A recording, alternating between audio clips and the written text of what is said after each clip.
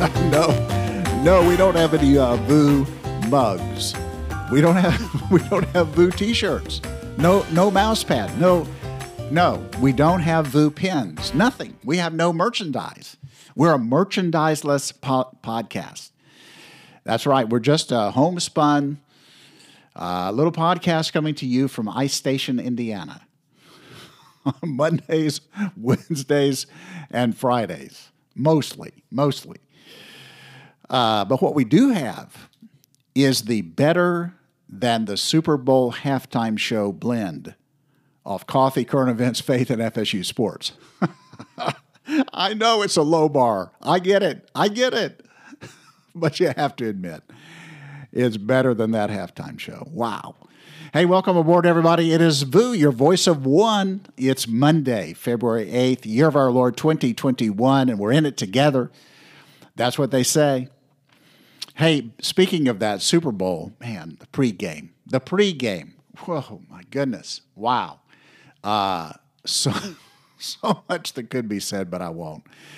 But I did read. I mean, did you see where Biden and his wife made a statement, kind of a film statement, right? That was played inside the stadium, something about COVID and all this. And I was at a party with friends and everything. We didn't really hear it. We saw it was happening. We didn't really hear it at all. But I've read in more than one place that inside the stadium, people were booing. I don't know if they were Kansas City fans who were booing, but I can tell you this: Tampa, Florida itself, that's Trump territory. I mean, Trump took Florida. It was over pretty. No, I know Fox News didn't call it early. Have they ever called it? I don't know. I mean, they waited as long as possible, but it was over pretty early in Florida, and. Because when you, trust me, as a Floridian, when you run up the numbers he ran up in Dade County, it's over. It's over. So it was over pretty early, even though you didn't hear about it on Fox News. So anyway, he was booed apparently. Now, as for the game, I mean, all I can say is, and I think I said this before, you just don't vote or bet. I'm not a betting man, but you just don't bet against Brady. You just don't. In a big game, you don't bet it. And he turned out to be the MVP. I mean, that game wasn't close. I really think the MVP was the Bucs defense. I mean, don't you? I mean, the Bucs defense, wow. You talk about Mahomes just on the run. Who would have imagined that Kansas City would only score 9 points? I mean, Bruce Arians, head coach of Tampa, he thought that Tampa needed 40 points. He thought if they could get to 40 points, they would win. Turns out they only needed to get to 10. Wow, that defense. So, nevertheless, Brady and the Bucs and Super Bowl itself actually is already under attack by the woke mob. That's right. Well, not so much the mob. I'm sure the mob is involved in it, but not to put too fine a point on it, but specifically, we're talking about the niece of Kamala Harris. Yeah, this is in conservative opinion. The conservativeopinion.com headline: niece of Kamala Harris blasts Super Bowl as team with racist name versus team with Trump supporting star player. That's her tweet. That was a tweet that she sent out. Her name is Meena, Meena, Meena Harris. Yeah, she tweeted out, team with racist name versus team with Trump supporting star player. Did I get that right? She tweeted.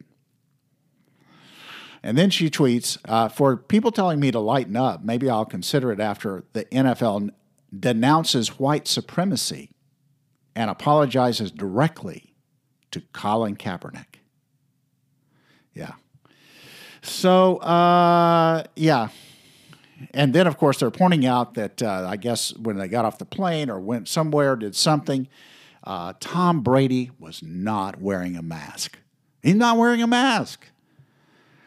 And, of course, how old is he? He's 42, 40. Anyway, however old he is, he yeah, obviously he doesn't take care of his health. Obviously. Yeah. So anyway, yeah, they're attacking him about some photo they got of him not wearing he's not wearing a mask. Just endangering people around him. So, yeah, there's that. But yeah, Mina. I mean, she tweets it out, and here's the thing, ladies and gentlemen. Here's what it boils down to. We cannot enjoy an evening of football, the Super Bowl, with our family and friends without it somehow, and we saw this all night long, and now we're seeing it online, without it somehow all becoming about race and equity and justice. Everything is about race. Every moment, every event, everything. Joe Biden, he chimes in. There was a interview he had on the Westwood One broadcast on radio. The TV, now it wasn't part of the TV thing. We were watching the halftime show. Oh man. Anyway, but on radio, there was an interview with Joe Biden. And of course, during that interview, he complains that there are not enough black head coaches and just laments that NFL has to do a better job having black head coaches.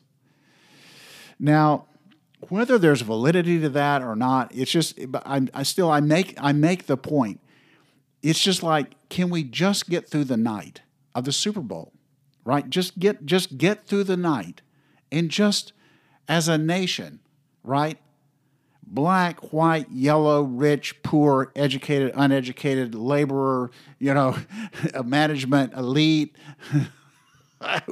whoever you happen to be, everybody, can we just tune in to the Super Bowl and just enjoy it together? Something unifying, right? Let the only division be that these folks are cheering for Kansas City, right? And these people are cheering for the Bucks. That's it. But no, everything.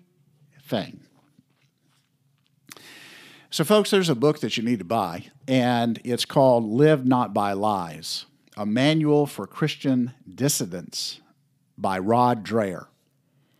I highly recommend the book. I'm going to get it for friends of mine. In fact, I attempted to give it away to a friend of mine at lunch today. He already had it. Already was in a book club reading it. Live Not by Lies, A Manual for Christian Dissidents. Rod Dreher, Dreher. Okay? Now, I bring up this book because, number one, you need to get it. But number two, I'd like to read something that he wrote in light of what we're talking about everything, right? Every moment, every event, everything being somehow about wokeness, all right? I want to read you something from this book. This is page 39. He's going to make reference, by the way, here to a person named Arendt, or Arendt. It's Arendt. Arendt. And so when you hear that word, it's an author. And she wrote a book back in 1951 called The Origins of Totalitarianism, in which it was after World War II, and she looked at Soviet Union. She looked at Germany, whether fascism or communism. She was asking, how in the world did these ideologies just overtake the entire country? It's called The Origins of Totalitarianism. He'll reference this lady named Hannah Arendt. So when you hear that word, it'd be like, you don't have to say, what did he say? Did he say orange? He said orange. No, he said Arendt. Anyway, it's an author. But anyway, this is what Rod Dreher is writing on page 39. It says, one of contemporary progressivism's commonly used phrases, the personal is political, captures the totalitarian spirit, which seeks to infuse all aspects of life with political consciousness. Indeed, the left pushes its ideology ever deeper into the personal realm, leaving fewer and fewer areas of daily life uncontested. This, warned Arendt, is a sign that a society is ripening for totalitarianism, because that is what totalitarianism essentially is: the politicization of everything, infusing every aspect of life with ideology is a standard aspect of Soviet totalitarianism. Early in the Stalin era, N.V. Krylenko, a Soviet commissar, which is like a political officer, steamrolled over chess players who wanted to keep politics out of the game. Let me just pause here. One more paragraph to go, but we'll pause. So just imagine it. I mean, here's a society that the Soviets that just the Russians they love chess, right? That's where the world champions come from, all that, and so they just wanted to sit there and have a game of chess, right? Can we just simply have a game of chess and not have to get embroiled in politics, right? Now, can you imagine? And think about this, even from the past few months, right here in the United States. It's like, can we find some sphere where we can just sit down and have some common activity, have a little fun, have a little distraction, and just we're just going to agree politics doesn't have anything to do with it. All right, that's all they were looking for. Now I continue in Rod Dreher's book, Live Not by Lies, page 39. And now he's going to quote this Soviet commissar named Krylenko. All right? This is early in the Stalin era. Quote, "We must finish once and for all the neutrality of chess," Krylenko said. Quote, "We must condemn once and for all the formula chess for the sake of chess, like the formula art for the sake of art's sake. We must organize stock brigades of chess players and begin immediate realization of a 5-year plan for chess," end quote. Wow. That's what it's, and you're seeing it happen right here in the United States of America. It is the infusing of everything with a woke agenda, right? You're going to have to be force-fed this and eventually force agree with this in every aspect of life.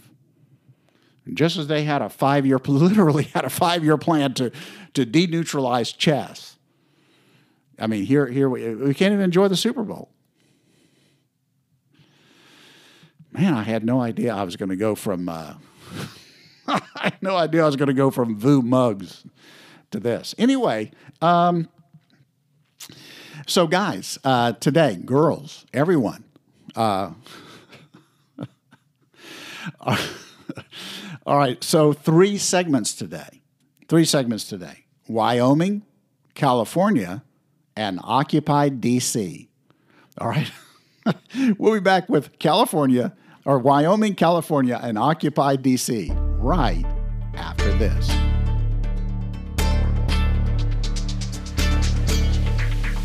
All right, welcome back, everybody, to segment number 1, Wyoming. That's right, we take you out to Wyoming. And to this story from Forbes online, Forbes.com, and a story published on February 6th by Andrew Solander.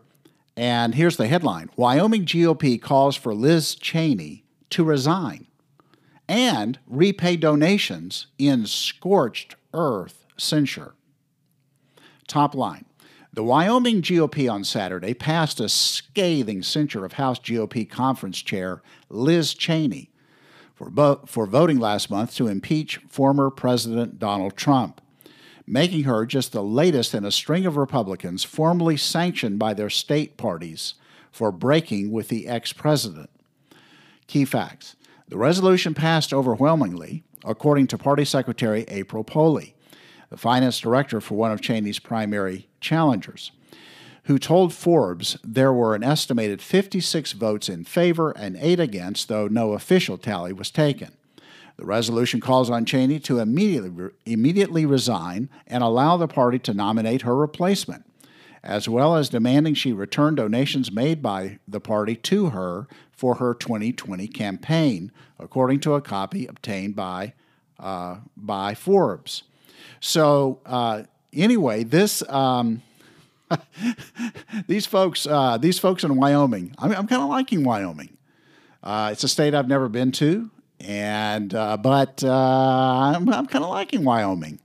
And it's, by the way, a good example of making politics local.